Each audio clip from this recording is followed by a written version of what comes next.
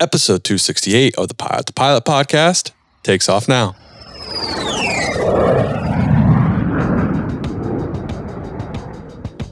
Fly with Garmin Avionics? Then grab your mobile device and make the Garmin Pilot app your cockpit companion. Get advanced functions you'll use before, during, and after every flight, including updating your aircraft's databases and logging engine data, plan, file, fly, log with Garmin Pilot. The Pilot to Pilot podcast is brought to you by Learn the Finer Points. Use the link below to save 10% off their ground school app. With high-resolution coast-to-coast composite radar and cloud-to-cloud, cloud-to-ground lightning updated every 2.5 minutes along with always available weather products like METARs, EchoTops, and StormTrax, SiriusXM lets you fly confidently knowing that your weather information is available at 500 feet or at your destination 500 miles ahead. Check out aopa.org/SiriusXM to get a 2-month free trial to try these products out for yourself. Jim Higgins, a professor of aviation at the University of North Dakota. Avination, what is going on? And welcome back to the Pilot to Pilot podcast. My name is Justin Seams, and I am your host. Today's episode is with Jim Higgins. You have heard Jim Higgins on the State of the Industry podcast, but this one is a little bit different, although it does kind of turn into a State of the Industry podcast towards the end. We just can't help it. Whenever we get together on a podcast, we have to talk about what's going on in the industry, but it's a fascinating episode. Jim has a great story, starting out from his love of aviation, how it was fostered, how he ended up getting fired, which you want to hear that. That's a fantastic story, and how it led him to his career and being a line pilot, MEC chairman, and now a professor at the University of North Dakota. I hope you enjoy this episode. If you do, please leave us a review on iTunes. Check us out on Instagram at Pilot to Pilot, and also make sure you just share this with all your friends. Like I said many times, go grab someone's phone, do them a favor and download the Pilot to Pilot podcast. For one, it helps the podcast out. For two, maybe they'll like aviation and get into it as well. But Avination, I hope you're having a great day. Without any further ado, here's Dr. Jim Higgins of University of North Dakota. Jim, what's going on, man? Welcome back to the Pilot podcast.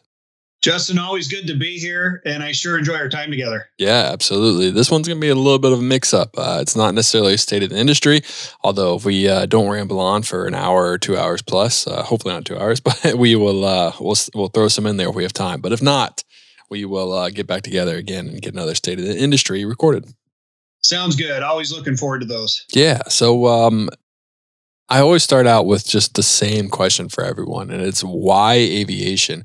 Well, was it something that you knew you wanted to do from a very early age, or was this something that kind of just like fell into your lap? So my father was a former fighter pilot, and so from an early age, I was indoctrinated into aviation. And then he went to fly for the airlines, and I got to experience that side of it from a family side of it. And I just remember, of course, we did all the non-rev travel that all airline families do. And I was always exposed to that. A lot of his friends were pilots. And for me, the moment was probably in high school when I was out at the airport in Great Falls, Montana, and I saw the Horizon crew come off their Metroliner. And I remember thinking to myself, that'd be kind of a cool job. I know my dad does that, so he could probably give me some pointers on how to get into the industry. So I kind of followed in his footsteps, to say the least. But that's how I got interested in it. And, so it was a Metroliner that did it for you? Like you saw a Metroliner and you're like, yes, I want to fly that. It was a Metroliner, and I actually have about 1.4 time in a Metroliner that happened years later. Wow, congrats! And I don't know what the big fuss was. It was not the nicest plane to fly. No offense to the Metroliner pilots out there. Most sensitive aircraft I've ever flown. Yeah, I would. That's what I've heard as well. But hey, I'm glad you that plane was what got you in aviation, because without that, we wouldn't be here today. That's right. That's funny. And I'm probably dating myself as well. Oh, no, it's all good. So you saw the Metroliner, you went to your dad, you just said, hey, I want to follow in your footsteps, or was there kind of like a game plan, a presentation you've been building in your head to present to him to be like, hey, I want to do this too, rather than just like, flying school, let me go try it? Well, actually, at the time, you had to have 20/20 vision, or at least get hired at a major airline. That was it was actually a published minimum way back in the day. And I know it sounds funny now, but then the American Disabilities Act came out, and a lot of people read that as, hey, if you're correctable to 20/20, you can go fly for a living. That's how old I am, Justin, when I had to have 20/20. But at the time, the only way you get around that is if you went through the military. And of course, the military had to have 20/20 vision as well. So my big plan was to go to the Air Force Academy. And so I worked pretty hard, to get into a position for that. And I was able to get a nomination to the Air Force Academy. At the time, I was living in West Virginia from, at the time, Congressman Bob Wise, who gave me one of his nominations. Unfortunately, by the time all the materials came to the Air Force Academy, I guess at the time, any congressperson could have up to 5 people. And so what a lot of them will do is sometimes they'll give extras and let the Air Force kind of sort it out. And I didn't make the cut then. It was pretty devastating for me because I kind of had I worked hard. I got really good, grades for it. And also got a really good test score because I worked really hard on it back in the day on the ACT, but just didn't quite pass their muster. And so they invited me to go to their prep school. They have a prep school there, but it was a pretty big gut shot for me because I really thought that was my plan, especially when I got the nomination. So I actually took a year off from high school, or a year off after high school before college, and I went and got my private pilot. So I would work all week at a golf course picking balls off of a range. As funny as that sounds, it was back in the old days. And so then I'd go on the weekend and I would go fly with an instructor. The instructor at the time was on strike at Eastern. My dad is a very, very pro-union, and I turned out to be a very, very pro-union person. And so he had his own airplane, and so I took my lessons from him. Jack Kales was his name, a legendary pilot in the Kentucky, West Virginia area. So I would work all week. I'd go pay for my flight lesson, and eventually got my private pilot. This was back in '89, somewhere in that area. Then at that point, I didn't know much about North Dakota, but I read a book. I'm not joking when I tell you this. This is going to sound really funny. It's called How to Become an Airline Pilot. It was obviously written by, this is pre-internet, by the way. The internet wasn't invented. There was no browser until 1993. So this is all how right, we now you're dating yourself. I know, it's pretty bad. Yeah.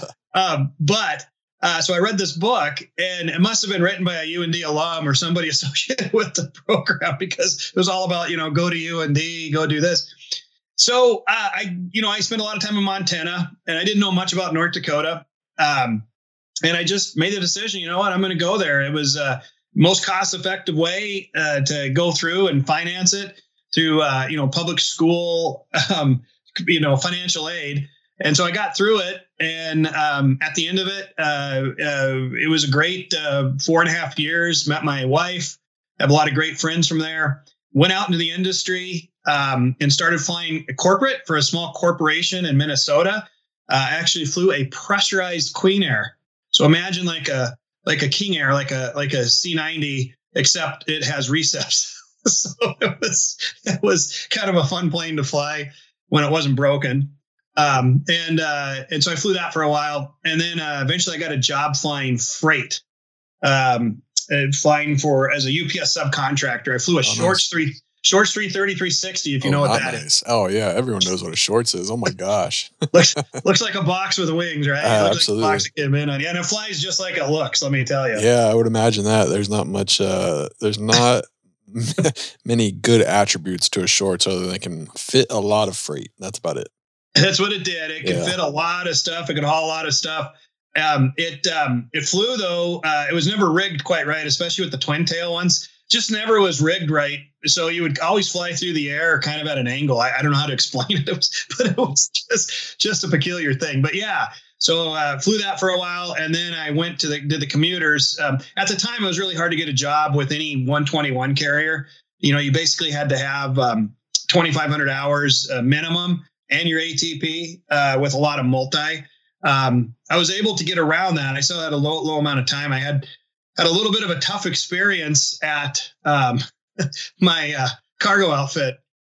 I had some good friends walk my resume in there, and I got hired. I'm not going to mention the company, and you'll know why here in a second. I'm not going to mention the company, but walked my resume in there, got along great, got the interview, went through training. Training was really tough because at the time I only had, I'm not joking when I tell you this, I only had about 350 hours or so at the time to fly the Shorts. So it was really tough. It was a really tough training program because I just didn't have a lot of experience. But I got through it, hit the line, would go into work at 8:00 at night, come home at about 6 a.m. I'd fly into Louisville every night as the UPS had their big sort there, and then fly back the next morning. Unfortunately, about 3 months in, the UPS pilots through the IPA, that's their union, the Independent Pilots Association, decided to, and rightly so, respect a strike by the Teamsters. So in 1997, the Teamsters went on strike, which were all the drivers, and the pilots refused to fly struck work. So I got a call the morning of the strike from my chief pilot, and he said, hey, the UPS pilots are on strike, so you're going to have to fly some of their routes. I mean, that's a direct quote, by the way. And I said, well, hey, my dad's a UPS pilot, and 2, I don't feel comfortable flying during a strike. He says, hey, man, we don't have a union. You have no choice. I said, well, to make matters worse, my father was the union leader for the state of West Virginia, where I was flying the route at the time. So I would literally have to cross his picket line if I was going to ever do it. I was going to have to high five my own father as I crossed his picket line, flying his work. Right. So you write me a letter recommendation when I need a job. Right. Yeah. Oh, this story takes so many twists and turns. So I just told my chief pilot, I said, I can't do it. And he says, well, you're going to get fired. I said, I know, but I can't cross a picket line. I go, I've been raised. My dad was a continental striker. I can't do it. He says, you're fired. He said, in fact, he said, you're so fired. I don't know what so fired means, Justin, but I was so fired. He said, I'll never work in the industry again. That's a direct quote as well. So I was like, oh, but you know what? I was dumb enough to believe him at the time. So my wife, God bless her heart, she works at United now. So she was a pilot and understood the industry at the time. She was working as a night auditor. Just gives our at a hotel, gives our young people kind of an idea of how hard it was to break into the industry way back in the day. But so that was our job. I had about $300 in the bank, and I'd just been fired. And I'm sitting there going, I wonder if my wife's going to leave me because I'm a loser and just lost this job. And she goes, well, what are we going to do? And I said, I think I'm finished in aviation. I guess I'll go back to school and get another degree in something. She goes, well, like what? I go, I don't know. I always wanted to be like a football coach or something. I think I'd be good at that. So I was making plans to do that when all of a sudden I called my dad and said, hey, Dad, by the way, I just got fired because of your strike, just so you know. So he made a call to the IPA Strike Center.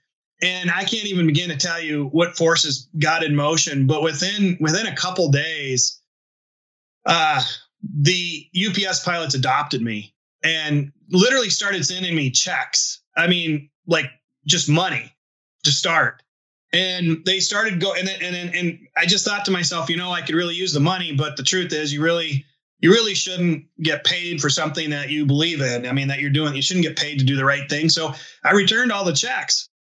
And that made them, I didn't know this would happen, but that made them more fervent. So then they made it their personal goal in life to find me a job.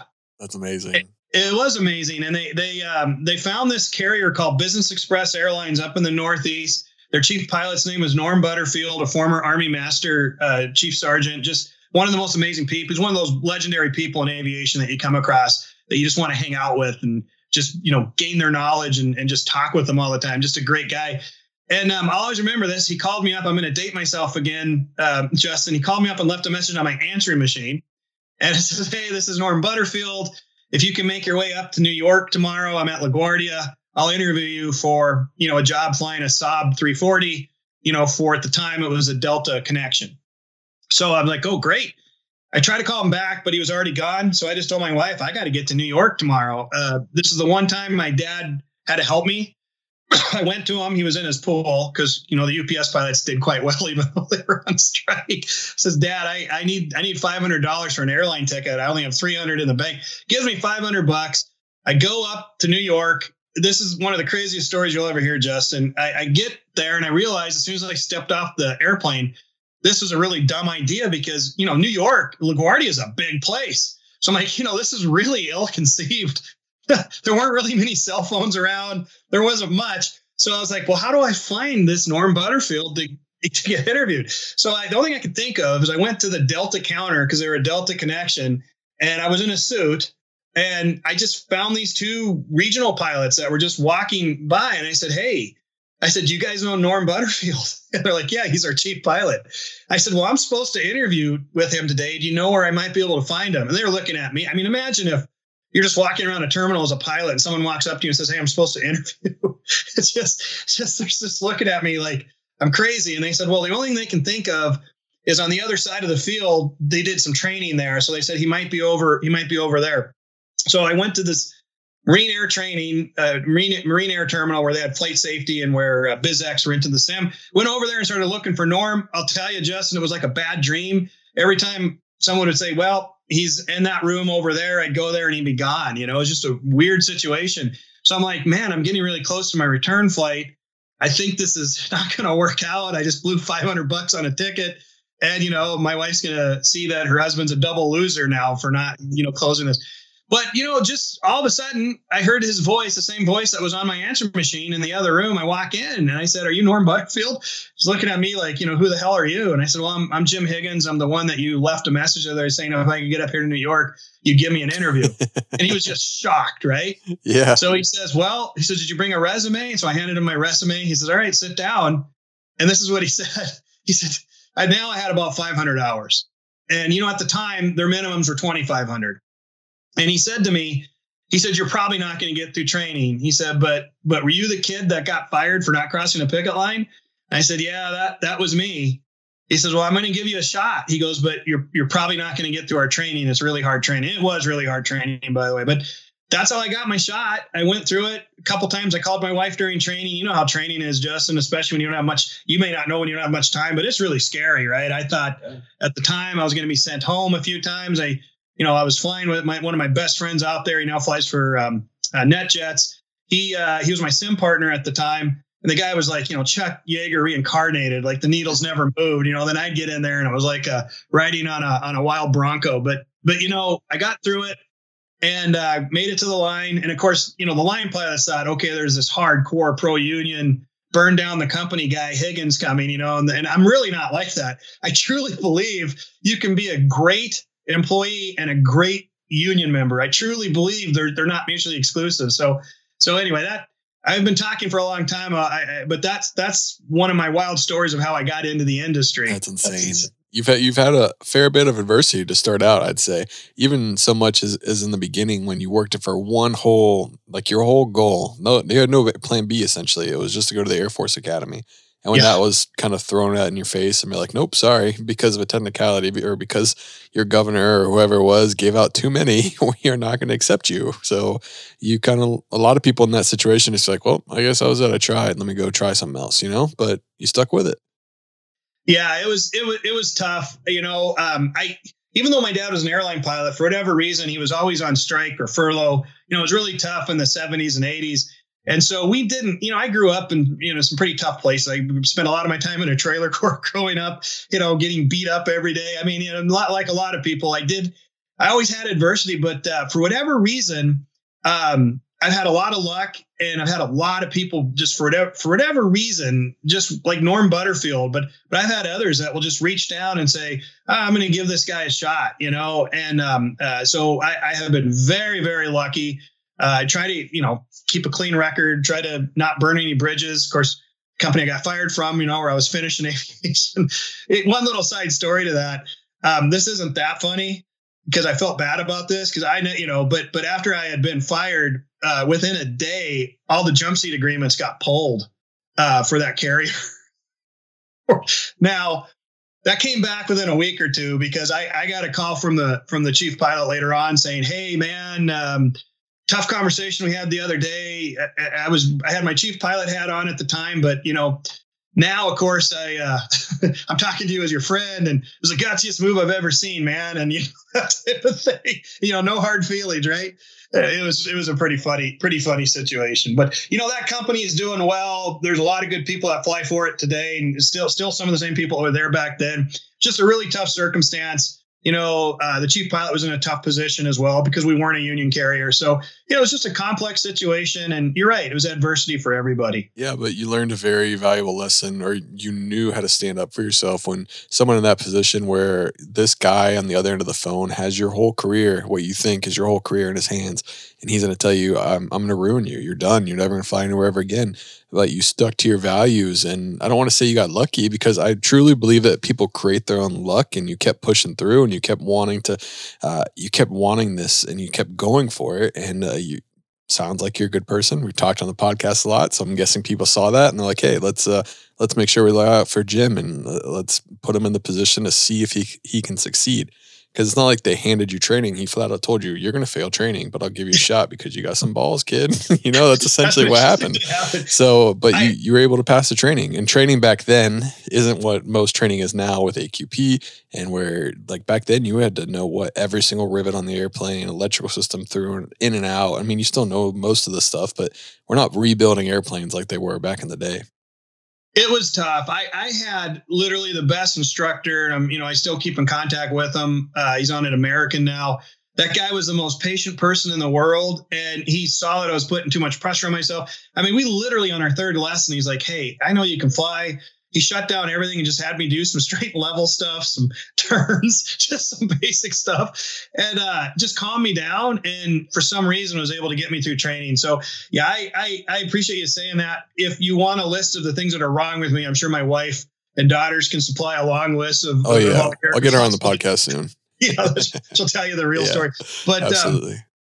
No, I really had some good folks help me. And you're right. I try to tell that to all my students. I know it's a cliche that everyone really gets tired of hearing, but, I've seen it now because I went on to a big career in the union, and I've seen both sides now.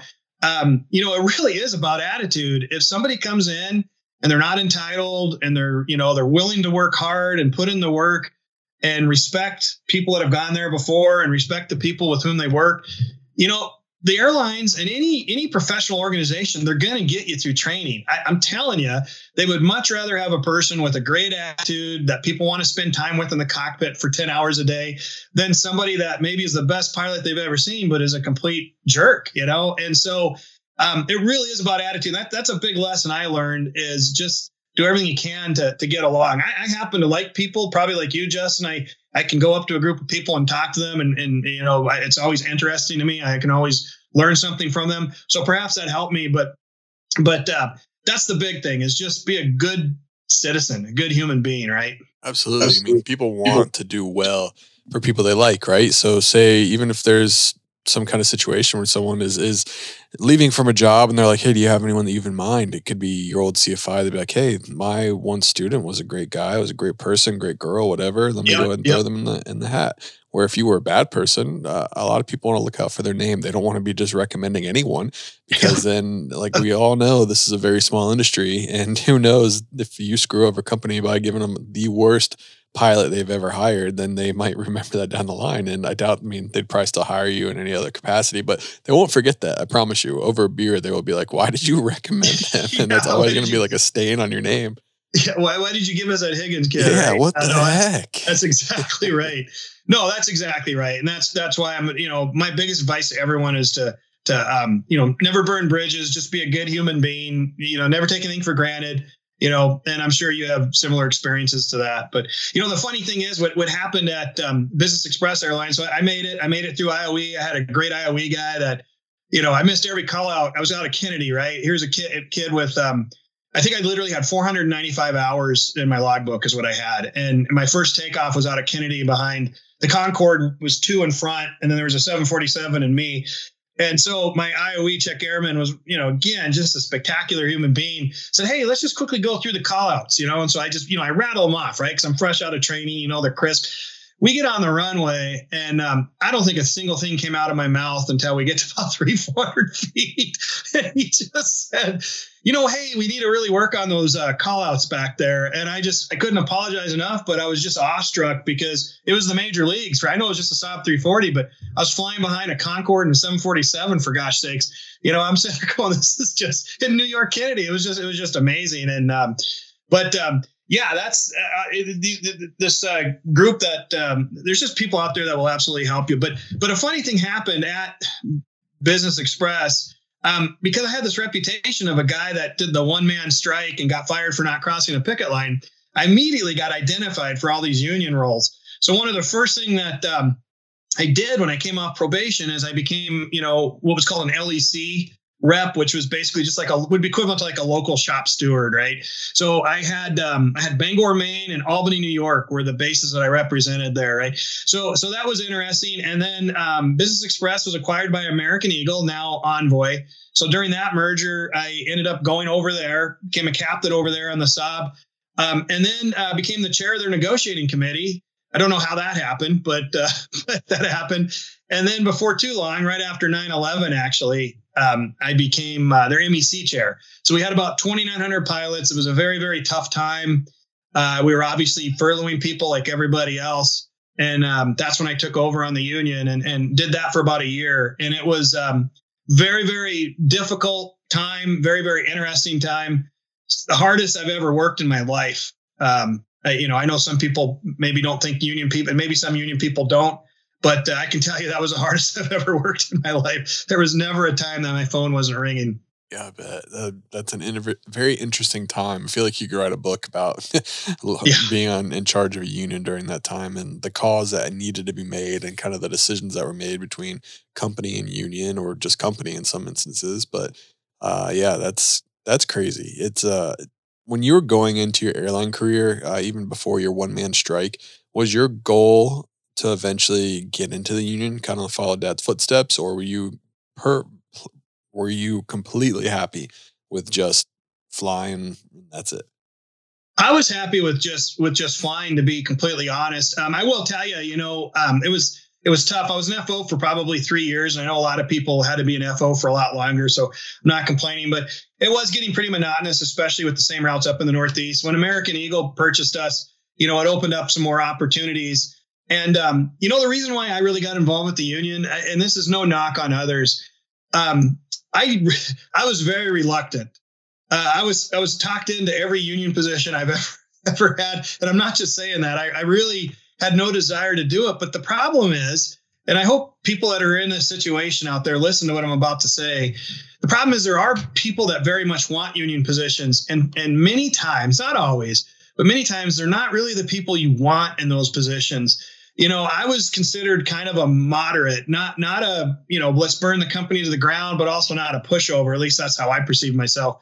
I really did feel that you could find ways to work with the company and find ways to, make it work and represent your pilots. There were some issues that were, I'd go to the gates of hell for. Captain's authority would be a big one. I would go to the gates of hell for that, and then there were some issues where I'd still fight for the pilot, but I'd call them privately and say, man, I'll do it because I have a duty of fair representation. It's part of the, RLA. And so I'll do it, but I think you're off. I think you're wrong here, but I would still go through and do that. And so it was just one of those times, if you let other people get into that position, and they're in it for the wrong reason, I just think that it's things can really get out of hand quickly. And I think there's been many examples of that in the industry. Yeah, I mean, what a company's whole goal would be to try to get rid of their union, right? Like that would be the number one thing they could ever do, have full control over everything and anything in the company. Yeah, the best modern way to get rid of I shouldn't even tell you the playbook, management playbook. I don't know why they don't do this, but you do see this at some of the carriers. But if you have a really good union official that is very, very good at advocating and, very, very, very, very strong, and they're more or less a thorn, one of the best ways to deal with that is to hire them, right? Bring them over as some kind of a VP of labor relations or something. I mean, I personally had a rule against that. I know it sounds funny, but I know that it happens quite a bit. And that's one of the best ways to counter that. And, it almost always works because the pilots are like, oh, well, that Justin, he's a great guy. He was a great union leader. So I know when he's over there inside the machine, he's going to really fight for us. So it usually works for a while, but you never know. Well, what's crazy is when you are kind of in the company. So say hypothetically you were running the chair and then they hired you. Let's just say at American, just to make it easy. Sure. You're going over to American. The first year you're probably still very much like in your roots of like the union, fight. But slowly over time, as you're more removed from the union and from the line, you forget what it's really like on the line. And you start thinking these pilots are just complaining. Like, this is kind of ridiculous. They're like, well, has it always been this way? And they're like, yeah, it's always been that way. And then you kind of jump on the bandwagon a little bit. The farther you get removed from working every day on the line, you're going to get removed from kind of that thought process and the pro union thought process, I guess I should say, for a terrible way to explain that. But yeah. No, I completely agree. What's interesting about that, again, and I'm sure a lot of people would agree with this. I've always been a big believer in both the union folks and even management, at least the chief pilots. All of them need to be flying on the line. I know that that's really tough, but without that experience and that connection, you're right. It goes fast. Even in my 1 year as MEC chair, I left on my own terms, but I knew this was not something I wanted to do forever, because I'll tell you, Justin, I really started getting comfortable.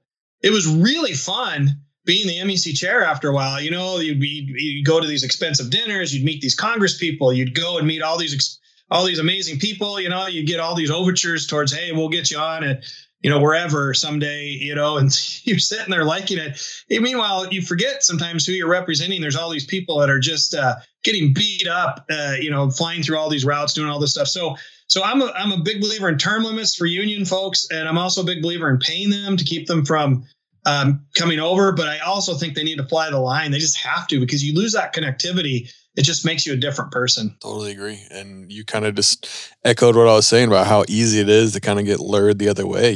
Someone just buys you a nice steak. We're pilots. We're cheap. We're like, dang, all right, cool. You're my best friend. You'd never do me wrong. It's like, sweet. Right. This is awesome. No, it is. It is. And it's also, you get into the point where you can, especially if you go on full-time flight pay loss, what people have to remember is the pilots are paying for that, right? So for everyone that's got all their time off sitting in an office doing union work, which could be very important at times, there's no doubt you need time to do that. But there's going to be some poor pilot somewhere that's got to pick that up, right? Yeah. And then also the dues that everyone's paying, that is going to pay you directly for what you're doing. So, it's you really got to be a good steward. You got to have the right mentality about it. And you certainly don't want to get drunk with power on it. We used the Wilson Polling Center at the time. I don't know if we still use it, but that I was a big believer in that. I don't know that they do that anymore, but we would try to poll every few months and just get the pulse of the pilots and see where they're at with things, how they felt about things. Again, this was kind of, the internet was out there by now, but we didn't really have a lot of online polling capability. So we still had to rely on people calling, but that was really important to make sure that we were keeping in touch with all the issues and not missing anything. Yeah, our union, we're in negotiations right now, and our union, they do phone surveys, they do online surveys, they pretty much did any kind of survey you could possibly fill out, they did. So we have filled out 1 million surveys trying to figure out. So that's still going on strong. Yeah, and I would tell everyone that's really important to fill that out, and also talk to your union reps. I know sometimes they have to talk to quite a few people, but that's quite frankly what they signed up for. And so it's really important. And, everyone's got different issues. Some people it's, quality of life issues like commuting or furlough protection or whatever the case may be, or medical, right? Some people maybe focus more on retirement or just pay. But, it's important that whatever those messages are, they get out there, and so that everyone feels it. Absolutely. Let's take a break from today's podcast to hear from our sponsors, RAA. Did you know there are 3 action steps you can take to protect yourself in a volatile market? Volatility in the market can make the best investor a little nervous and take actions that they know they normally wouldn't. It can be stressful, and you may be thinking, shouldn't I be doing something though? Well, the answer is yes. The first and maybe the most important action you can take is to resist the urge to make decisions based on recent market movements alone. This is tough, but will pay off in the long run. Next, if you're feeling stressed in this market, it may be time to review your risk tolerance and your ability to take a loss in downturns. We all like to think we can take the risk up until the point where we actually see fluctuations in our portfolio. And lastly, get a second opinion on where you stand financially so you can take a longer-term view of the market in your financial plan. Not sure where to start? RAA can help. Founded by pilots for pilots and with 4 decades of financial planning and investment management experience, RAA is intimately familiar with unique benefits, risks, and career timelines that pilots face. Whether you're early in your career as a pilot or you spent years flying the line, RAA is here to help navigate your financial journey from takeoff to touchdown. For more pilot-specific planning tips, go to raa.com/pilot-to-pilot. That's pilot, T-O, pilot. And now back to today's episode. Your time as MEC chair, kind of a double-edged or two-part question, but what was the hardest decision you'd ever had to make, and what was kind of like the most profound and most like respectable, or like the hill you die on, like something like you really achieved working as an MEC chairman, or even just as a union officer? Yeah, no, that's those are two great questions.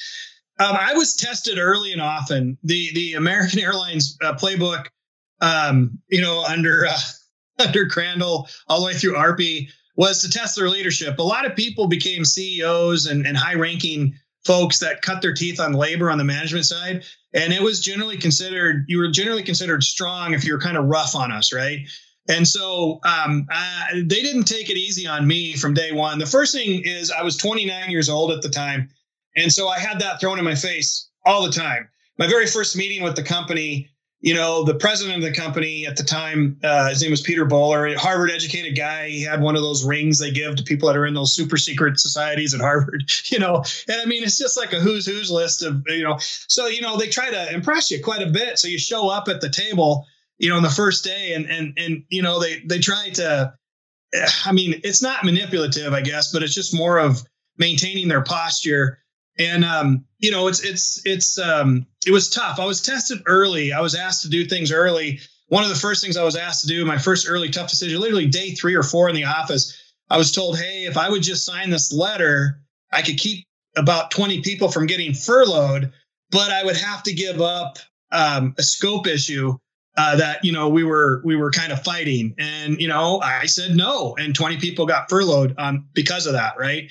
So that was tough because that's 20 people that are now looking to feed their families. And, if I had made the other decision, but I remember that in particular being a pretty tough decision. But the one that I was probably tested on the most was, I don't even know if I can tell this. This is, I don't know. I might have to think about this one. This was a tough one. We were in a really, really, really tough arbitration. And I don't know. Let me think about this for a second. So what had happened was, I think the statute of limitations is expired. This is 20 some years ago. So I think I can tell the story now. I don't know. We'll see. So whenever somebody says, I think the statute of limitations is expired, it's going to be a good story, right? Absolutely, hopefully a good story. Yeah. Grabbing some popcorn. Let's go. So this box shows up at our office, the MEC office. And it was it was the label had been pulled off. It was FedExed over, and the label had been pulled off. And I guess at the time, what FedEx did is they opened the box and they found something with my name on it and the address, right? So they sealed the box back up and sent it to me, right? Because everything had fallen off it. So I get this call, and there's like, hey, there's a box here for you. I said, okay, just put it in my office. So I went in there, I looked at it. And we're in the middle of a very expensive scope arbitration. And it literally was, the contents were, it was meant for the lawyer. It was meant as a legal document for the other side. And it was witness preparation stuff for their witnesses.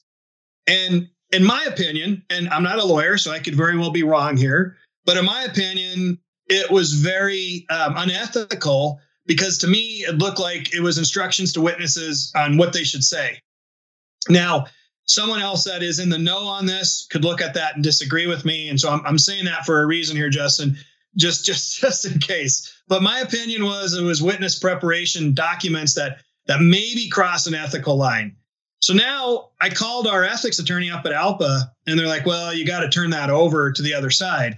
So I turned it over to the other side, and they said, well, did you look through it? And I said, well, listen. It was addressed to me. I opened it up. I looked through it. And as soon as I realized what it was, I stopped looking through it. Like, well, what did you see?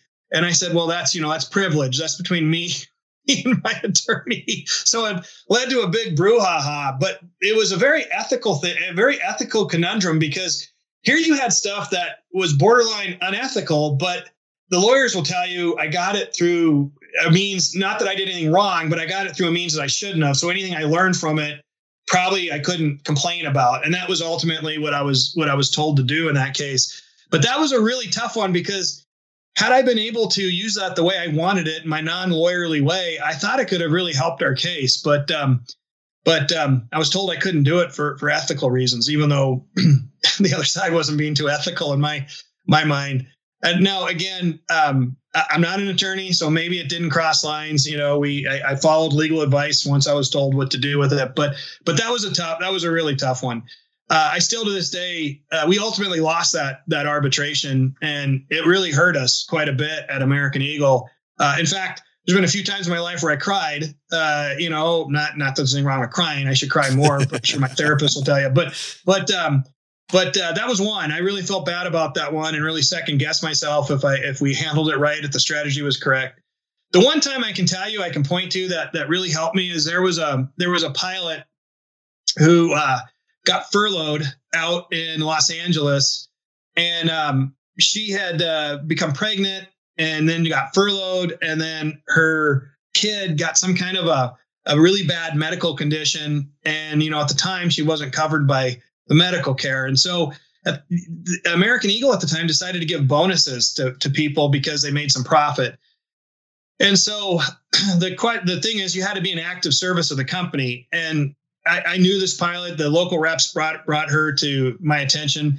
And so I went and asked the company. I said, look, this is the right thing to do. She could really use that bonus money. Here's her kid. This is what we need to do.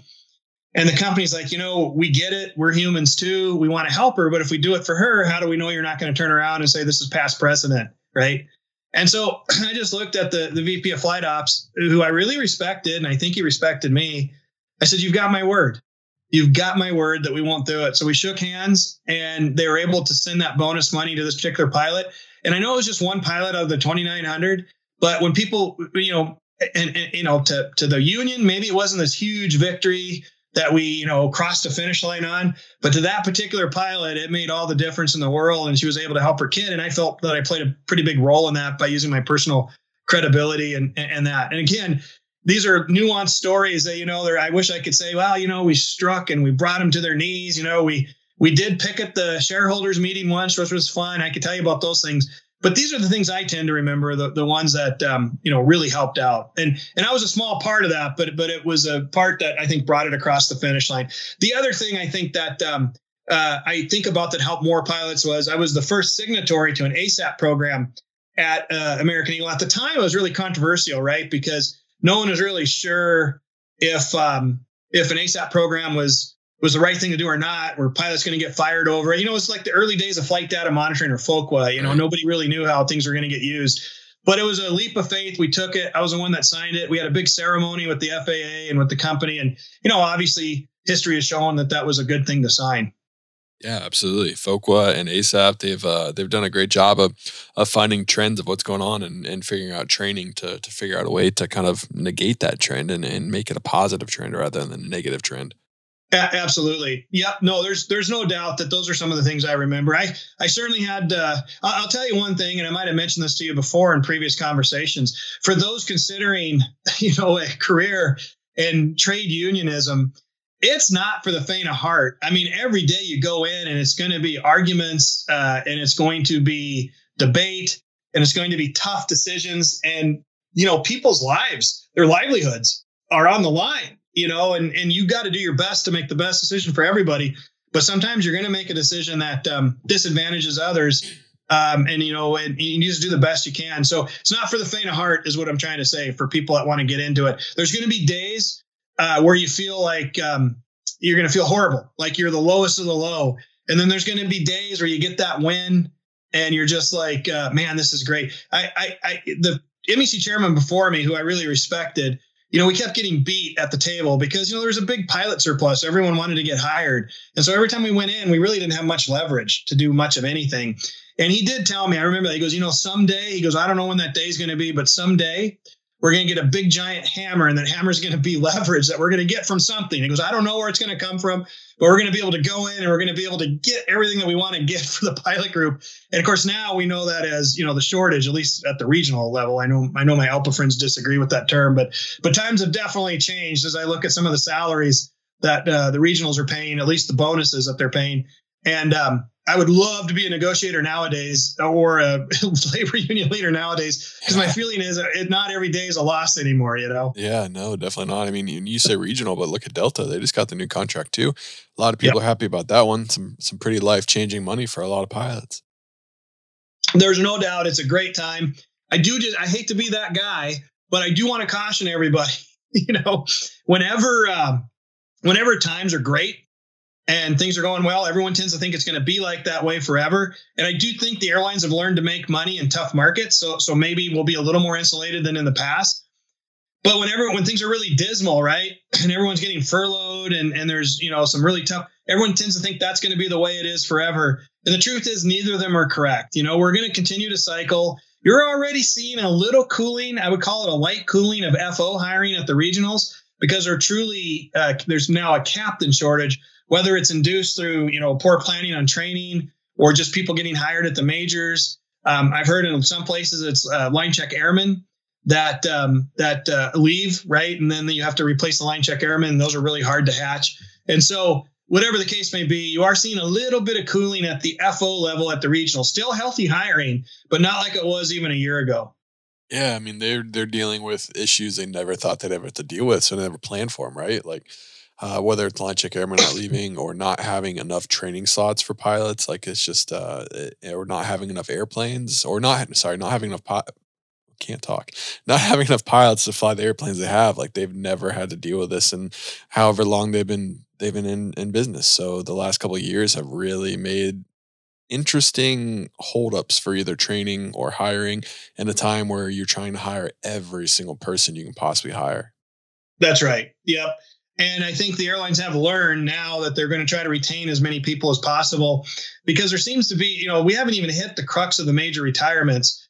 We are seeing some slowdowns. FedEx announced that they're suspending hiring for the rest of this year, which was a pretty big news. But of course, that's a very specific case having to do with, freight, because, it was artificially inflated during the pandemic. So they did really well then. But, we are starting to see that. And we are starting to see, managers are believers now. CEOs believe now that there are issues with human capital in general. I mean, the maintenance side is another one that people don't talk about very much, but those folks they don't come by very easily either. And so there's some big challenges here that have to be figured out. Yeah, for sure. Going back to you kind of as an MEC chair hat, putting that back on, when you are, or even if you had the opportunity now to kind of go to bat for your company or go for your union, for your pilots, what's your goal? Is it 50% plus one? Is it 70%? Like what, like obviously 50% plus one is what the company wants, right? They want just to get the bare minimum to agree to it and hope that they can win. But like as someone that's up there in charge, like you can't make everyone happy. There has to be kind of like when you're presented a contract, you're like, well, I think this is probably like a 69% contract or 90%, like you have a number. Is there like a sweet spot number that the negotiating committee and you guys all have kind of come up with? Like, I think this will pass by 70%, or is it kind of just, you don't think of it that way? No, that's definitely in the back of your mind. Whenever you're negotiating, whenever you're considering some kind of a collective bargaining agreement or some kind of a side letter, I can tell you that as a general rule, you want overwhelming support for it. A 50% plus one is no good. That's just not a good thing for the labor. And there's two things you really want to see if you're a labor official. If a strike vote's ever taken, you want to see a very large number, 95+% of the eligible voters saying, yes, we authorize a strike if there's no agreement or whatever the case may be. That's really strong. Those are tough ones, because if you do that vote and it comes in at 60%, 55%, that's a strong message to the company saying, oh, even if they go on strike, they're not going to get very many people to support it. So that's really important. And even those of you that might be diehard, pro-company, anti-union folks, that's the one time, for just appearances, I don't care what you think, that's the one time you want to say, yes, I authorize the strike, because that is really important. So that's the first step. The second step is member ratification of the CBAs. 75%, I would say, is a success. And of course, if you got it higher than that, that's even better. You're right. You're never going to please everybody. At a regional airline, the goals are very different, but they've changed even in the last 10 years. There was a time when nobody wanted to retire at a regional airline, right? But now that's not the case. Now there is a case where there's a fair number of people that want to retire there. So as a union person, you want to make sure that you keep that in mind. So you are going to work on things like retirement and, lifetime travel benefits or whatever the package might be for that person, because they're going to call this home until they retire. It used to not be that way. Even when I was in the union, when I was a negotiating chair and the MEC chair, the vast majority of our pilots did not plan on retiring there. So I would go for other things like, quick pay, right? I want to get really good pay or, better hotel rules or whatever the case was, just to make your time there, more pleasant, right? And that was the idea anyway. But now that's changed a little bit. So you really have to take into account all of your constituencies and all the different interests. Yeah. And another question would be, how do you know you're not giving up more? Like, how do you know this is truly the best offer? How, that's just like in my mind, it's like, I wouldn't believe that they're telling me the truth. Like, all right, cool, we have your financials, but it's like, I'm sure you could figure out a way, pretty clever way to hide some money, if you really needed to. It's like, how do you know you're really passing the most you can possibly pass? That's a great question. There is absolutely a quantitative capability that the unions bring to bear. There is an EFA department that's economic and financial analysis department at ALPA. These are, PhD level economists that will absolutely analyze the financials of the company. So when you go in to sit down with the company and negotiate, they also have economics people on their side. And so you have a pretty good idea of what the company can afford. It doesn't mean that they're going to do it, but you have a pretty good idea of what that point is. There's a little bit of a feel to it as well. I remember once I was in a negotiation, I wasn't chair, I was just on the negotiating committee at the time, but the company made the mistake of saying they couldn't afford. This is when the 44 seat ERJs, the Embraer, what was it? The 140s came on property. We had to sit and negotiate a rate for that. And ComAir had just negotiated a 44 seat CRJ rate. So we wanted ComAir plus 1% was what we wanted. And the company basically said, oh, we can't afford that. And so we said, okay, well, now you have to prove it because you said you can't afford it. So we'd like to see the books. They eventually had to change to, we just don't want to pay that, which there's a difference between the two, right? And so the problem is then when that gets out to the rank and file, hey, the company says you're not worth what a ComAir pilot's worth. It's a tough talking point for the company to handle. So, those are some of the things you can tell. And just so you know, the people on the company side that negotiate these contracts, they have a lot of pressure on them, right? So every decision they make, can have, big altering consequences for the company as well. And even more recently at Delta and United and American, we have seen the CEOs directly interject in the negotiating process, either ordering their folks to get it done or approving things. That's also pretty unusual because back in the day, that usually didn't happen. It was left, in-house for the labor professionals to handle. But now we're starting to see the CEOs buy into that process a lot more than we used to see. So it's much more serious. And how do you know that you're getting the best deal? It's a combination of the quantitative analysis, your feel, and then also what's going on in the industry and what's going on. And sometimes it's just looking at the person in the eye. I'd love to tell you that personalities don't play it into this, but that's not true. You can absolutely get the wrong people at the negotiating table, and you can get the right people. And same with the company. If you are just an obstinate person that thinks you're at a used car lot and you're gonna buy low and sell high, and that's how you approach this, you're gonna get it handed to you because the company, these are professionally trained negotiators in many cases. They are no dummies.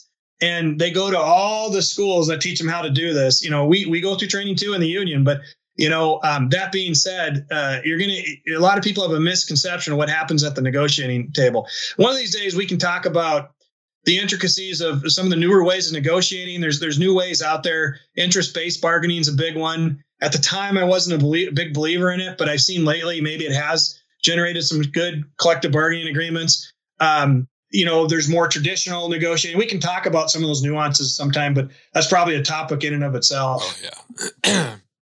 That would definitely be a topic in itself because that could fill up a whole 45 minutes or an hour conversation. Right. But I do think that'd be really cool to kind of analyze the negotiation.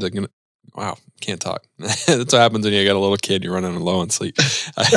When you analyze negotiating kind of tactics, and you mentioned how the negotiators on the other side, they are highly, highly trained, some of the smartest people you ever talked to. And I would be willing to bet there is some sweetener for them to make you to sell the worst deal possible to you, and they probably get some kind of kickback. So it's almost in their best interest, probably, I'd imagine, to really fight hard. Yeah, but back in the day, that was for sure. Now that we've entered more of a free agency type mentality, I don't know if they offer spiffs anymore to negotiators. Some kind of a bonus for achieving certain things. But I know back in the day they had to have, because you would see it at the table. People would fight for some things that you thought weren't as serious, but for some reason, the only thing you can conclude sometimes is they were getting incentivized for that particular item. So, what is what is the hardest thing as a union leader for when dealing with the company? Is it a company that, I don't want to say isn't being truthful, but it's kind of like all talk, but not really doing anything? So you guys are talking to each other and you're like, hey, we need to fix this. Like, yeah, we need to fix that, but nothing ever comes out of it. Or is it a company that just flat out ignores you and doesn't even want to acknowledge that there's a problem? Great question again, Justin. So here's the situation with that. In every collective bargaining agreement in the industry, there's a section called management rights. And it's a very important section for management to have in there. And it's also part of the status quo of the Railway Labor Act, which, again, we could talk about the status quo mandate of the Railway Labor Act, which we could talk about in much more detail later as well. But what it basically says is anything not in the agreement, we have the right to manage our company and make decisions. And it sounds like, okay, well, that's just a bunch of words. It's really not. What that basically means is the company has the leverage, right? And, it really depends on one's philosophical or political outlook or economic outlook, on what do you think is fair and who should control the means of production, right? That type of thing. But the truth is, right now in the United States, that is primarily controlled by the companies, right? And most people would probably say that's the way it should be.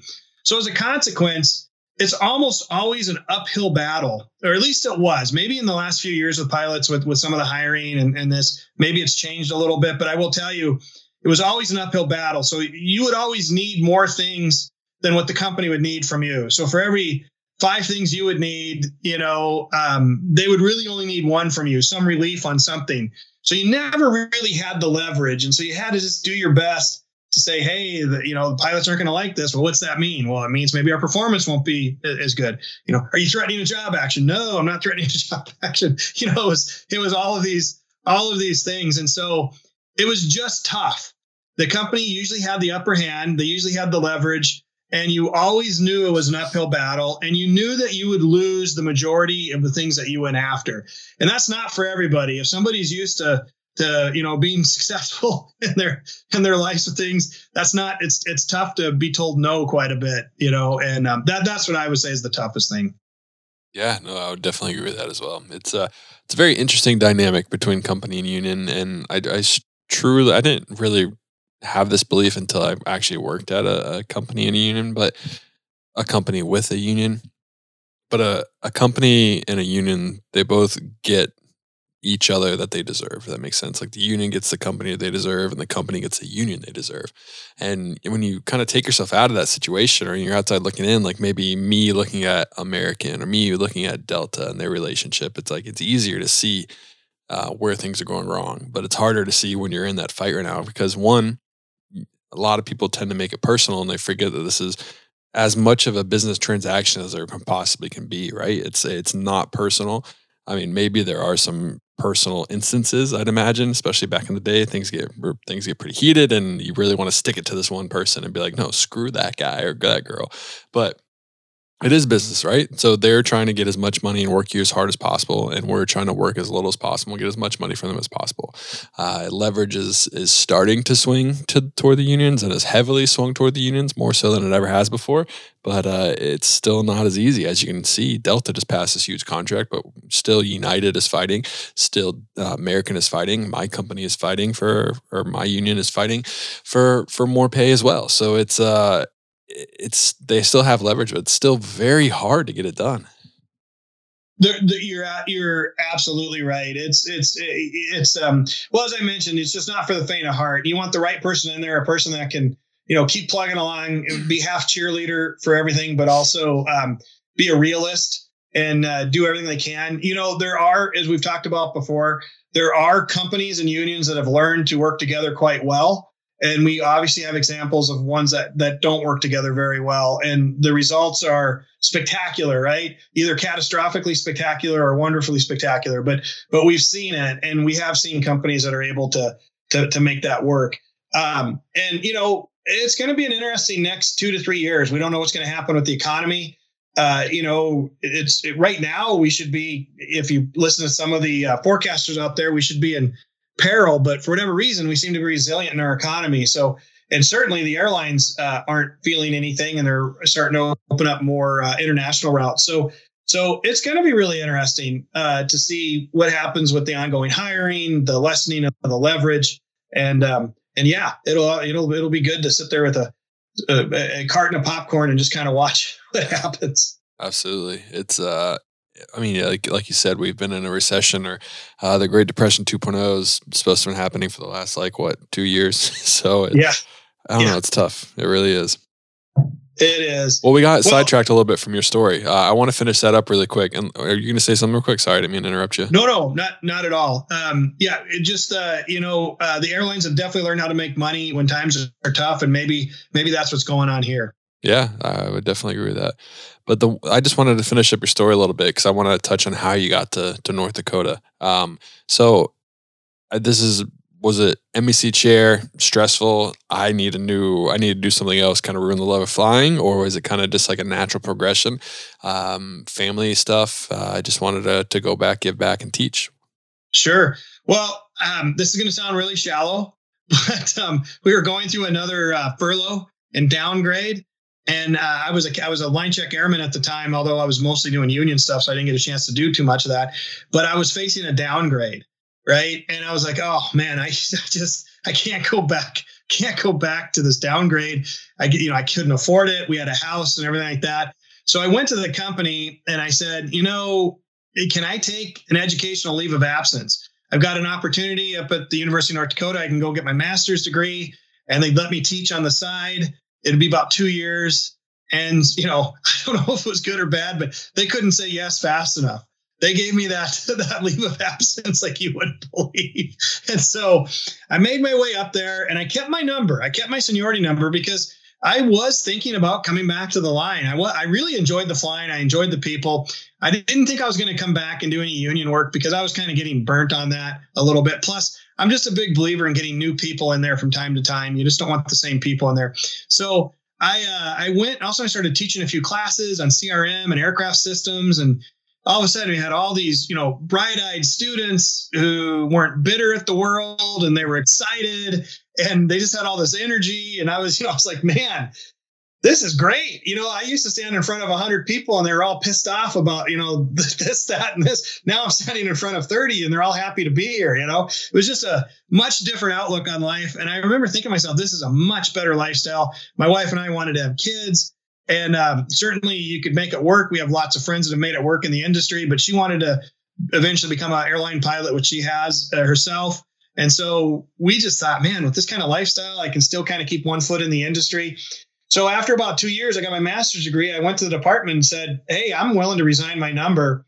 And, at the time, the number was picking back up. I mean, I'd be a decent, low, just off reserve, but low reserve 737 captain at American had I stayed on because of the flow that they had today. So, I do go back and think about that, but I'm happy I made that, because it's been a good 20 years I put in here. I've now launched a couple businesses that are so far been very successful, and I'm still able to teach, the next generation. I never get tired of that. I never get tired of talking to people about aviation and, their passions. Probably some of what you get to do on your podcast here, Justin. You get to talk to people that are really passionate about the industry. And I'll tell you, it really keeps my interest going. And maybe it's selfish. Maybe I sap their energy, but I really do get a lot of energy from talking to all these college age kids about aviation. Well, it's cool. It's kind of, like you said, it's kind of nice because aviation can kind of suck your soul out a little bit, like, it's a grind. It really is. Like sometimes it's a trick to really think back and be like, I used to love this, obviously you go through stages, right? Like, or you go through seasons. Not every tour, every flight is like that, but there are definitely times you're like, man, this kind of sucks. I'm not gonna lie. Why didn't I just like become a real estate agent or a doctor or whatever, anything else? Right. Well, one of the things that I always wanted to do, I got a chance to instruct in our CRJ Sim at UND for a while. It was kind of fun. And, it was usually when someone was in their senior year, usually their last semester. And so what I would do on their very first lesson was we'd take a second. I'd have them sit down before I powered up anything. I'm like, I want you all just to sit there and look at what the next 30 years of your life's going to look like. Now, this is just a CRJ. You're going to be flying much more sophisticated and advanced things. But then I'd power it on, and the PFDs and the MFDs would come on and all the lights would come on. And you'd see we had pretty good visuals. They're much better nowadays, but still, and I'd put them someplace cool, like, New York or San Francisco or something. And I'm like, this is what all the years you've put in here and all the grind that you've gone through, look at to where you've gotten to. And now you're getting a peek at what the next 30 to 35 years of your life's going to be like. You guys have made it. We just got to get through this course, but this is what you get to see. And I'll tell you, I had a lot of good feedback on that because, it was a grind. And I tell people all the time, people say, well, how hard is it to become a pilot? The truth is, if you look at some of the numbers that AOPA have kept and some of the numbers we've kept internally, from somebody that starts out in a program, whether it's collegiate or an FBO or wherever, the numbers are dismally low it's less than 10% will ever make it to a professional flight deck for people that start out. Some will get their private pilot and they'll stop there. Some, won't even solo, right? But it's a really low percent. And what does that tell you? It tells you that, is flying fun? Of course it's fun, but it's a grind and it takes a lot of hard work. But it's worth it when you get to the end. But it does have a high washout rate when you look at it industry wide. Yeah, I think it's also just the obstacles to get to that kind of that Delta job, right? Like sometimes people just eventually reach their limit of how much they can take and how much they can put in. And that's different for everyone. Some people are crazy, like the ones that made their dream job or where they are now, and they just kept getting beat over and beat over and beat over and kind of beat down essentially. It is a grind. It really is. I mean, every single pilot you talk to, I'm sure they have one or two stories where like, man, I almost just like totally stopped. Right. When I was starting my training, it was in kind of close to 08. So it was 2010, I want to say. And, it wasn't easy to get a job, man. It was not easy. And flight instructors were not making 50, 60, 70 grand. They were making 10 grand. Working full time all the time. So it was not like, why would you want to do that? And kind of like you said, when you're in the down spiral, when you're in the valleys, you're really not going to be, you think that valley is going to go on forever. When you reach the peaks, you think that peak's going to go on forever, but it's not the case in aviation. Sometimes I really want to know if they wish that they didn't quit. I know one, he was my first flight instructor, took my first ever flight with him. He quit right after I got my private pilot license. Maybe it was me that made him quit. But I think he went on to be a fireman, which great, rewarding career. Nothing wrong with that at all. But with how much money pilots are making right now and what his friends are doing, I do wonder if there is regret that maybe they walked away. I mean, I can't blame him. Maybe it was a lifelong dream. Maybe it was a goal of his. Like, I don't want to like call him out for that, but there really is something to sticking it out in this industry because it seems to pay off in the end. Yeah. And, I know people like that too, that, for whatever reason, and, maybe they had like a personal circumstance or whatever that necessitated that, but nonetheless, it does make you wonder, especially you in that time frame, because things were not looking very good, right? So it was tough. And, you talk about those flight instructor jobs, you were lucky to get a flight instructor job back then, it was really tough. So yeah, but it's like anything. If you ever talk to a doctor or a lawyer or anyone that made it in their profession and are now making a living in that profession, they'll tell you that there was a lot of self-doubt. I mean, I remember of course I had very low time. I remember that very first job I had at the regionals.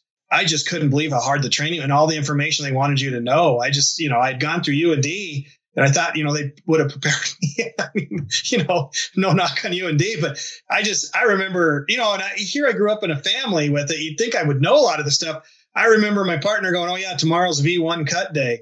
And I go, "Oh yeah, wow, cool." At the time I had no clue what V1 cut day was. I had to call my dad and say, "Dad, what's V1 cut?" "Oh, it's engine failure on takeoff."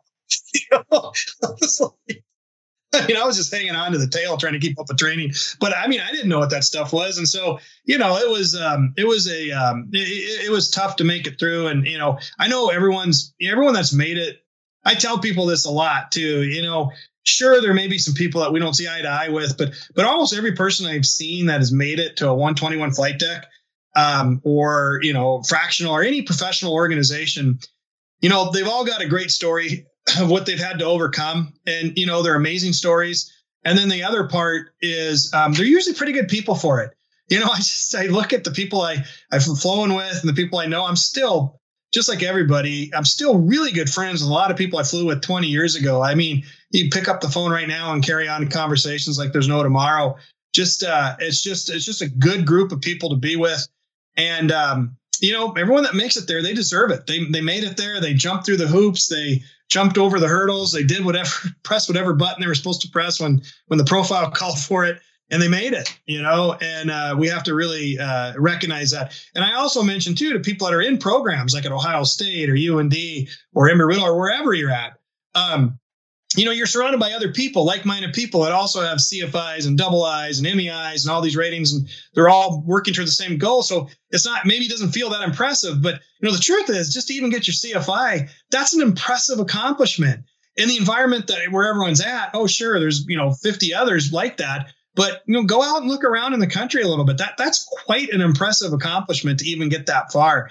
And so I often tell younger people to reflect on what they've accomplished to this point. Yeah, they may not quite be in the right seat at Delta or United or wherever their goal is, but they're well on their way. They're past the halfway mark, and they've already accomplished, so much, And so I think that's an important message we have to keep carrying. Yeah, and I also think we can kind of end on this too, but I think it's very important to remind anyone in the training environment that this is more than likely the last time you're ever going to fly a single engine piston. Right. You may think that you may be looking at those jets and you may be like, dang, I can't wait to fly that. It's true. It's going to be great. You're going to make a lot of money. You're going to be in a lot of hotels, but you're going to eventually be in a 350, an A350 or a Latitude, and you're going to be looking at that really cool J3 Cub and be like, dang, I'd want to fly that. But it's also crazy to think about. It's like, how a big barrier to getting into aviation is stupid expensive. Well, also a big barrier for airline pilots to get back into general aviation is really expensive. Even when you're an airline pilot, you still kind of come up with excuses like, oh, it's too expensive, I can't go back and do that. It's crazy. Well, my wife and I have this pipe dream. Someday we'll buy an airplane and fly it around. And then I start doing the economics on it, and I'm like, how much an annual costs now? It's just crazy. But you're exactly right. And it's funny too. We also sometimes change our perspective. I don't know who told this to me once, but during the first part of your career, you're doing everything you can to put flight time in your logbook. And then once you get hired and you're out there, you're doing everything you can to not put time in your logbook. That's the truth, man. Except unless it's a J3 Cub, right? Yeah, right. So exactly. Or if you need PIC turbine, multi-turbine, and get to the airlines like back in the day when that was gold. Oh, remember those? Yeah. Crazy. Well, Jim, hey, that's it. I usually do a rapid fire section, but we'll get that on the next time so we can entice people to come back. But a cliffhanger, should I say? But that sounds good. Thanks for coming on. We'll get together here soon, and we'll do another state in the industry. But it's great just talking to you and hearing more about your story. It's fascinating, which I knew it was going to be. Very much great stories, and you did not let us down. So thank you so much. Well, thanks, Justin. I appreciate the time, and thanks for listening to it. Yeah, anytime. Have a great time. All right. See ya. Avination, that's a wrap on today's episode. Thank you so much for coming on. Stay tuned for, should be 2 weeks from now, I believe, we will have another State of the Industry podcast. If you would like your questions answered, reach out to me on Instagram @PilotThePilot or send me an email, justin@pilotscoffee.com. Let us know any industry questions that you'd like to answer, and we'll make that happen. I hope you're all having a great day. And as always, happy flying.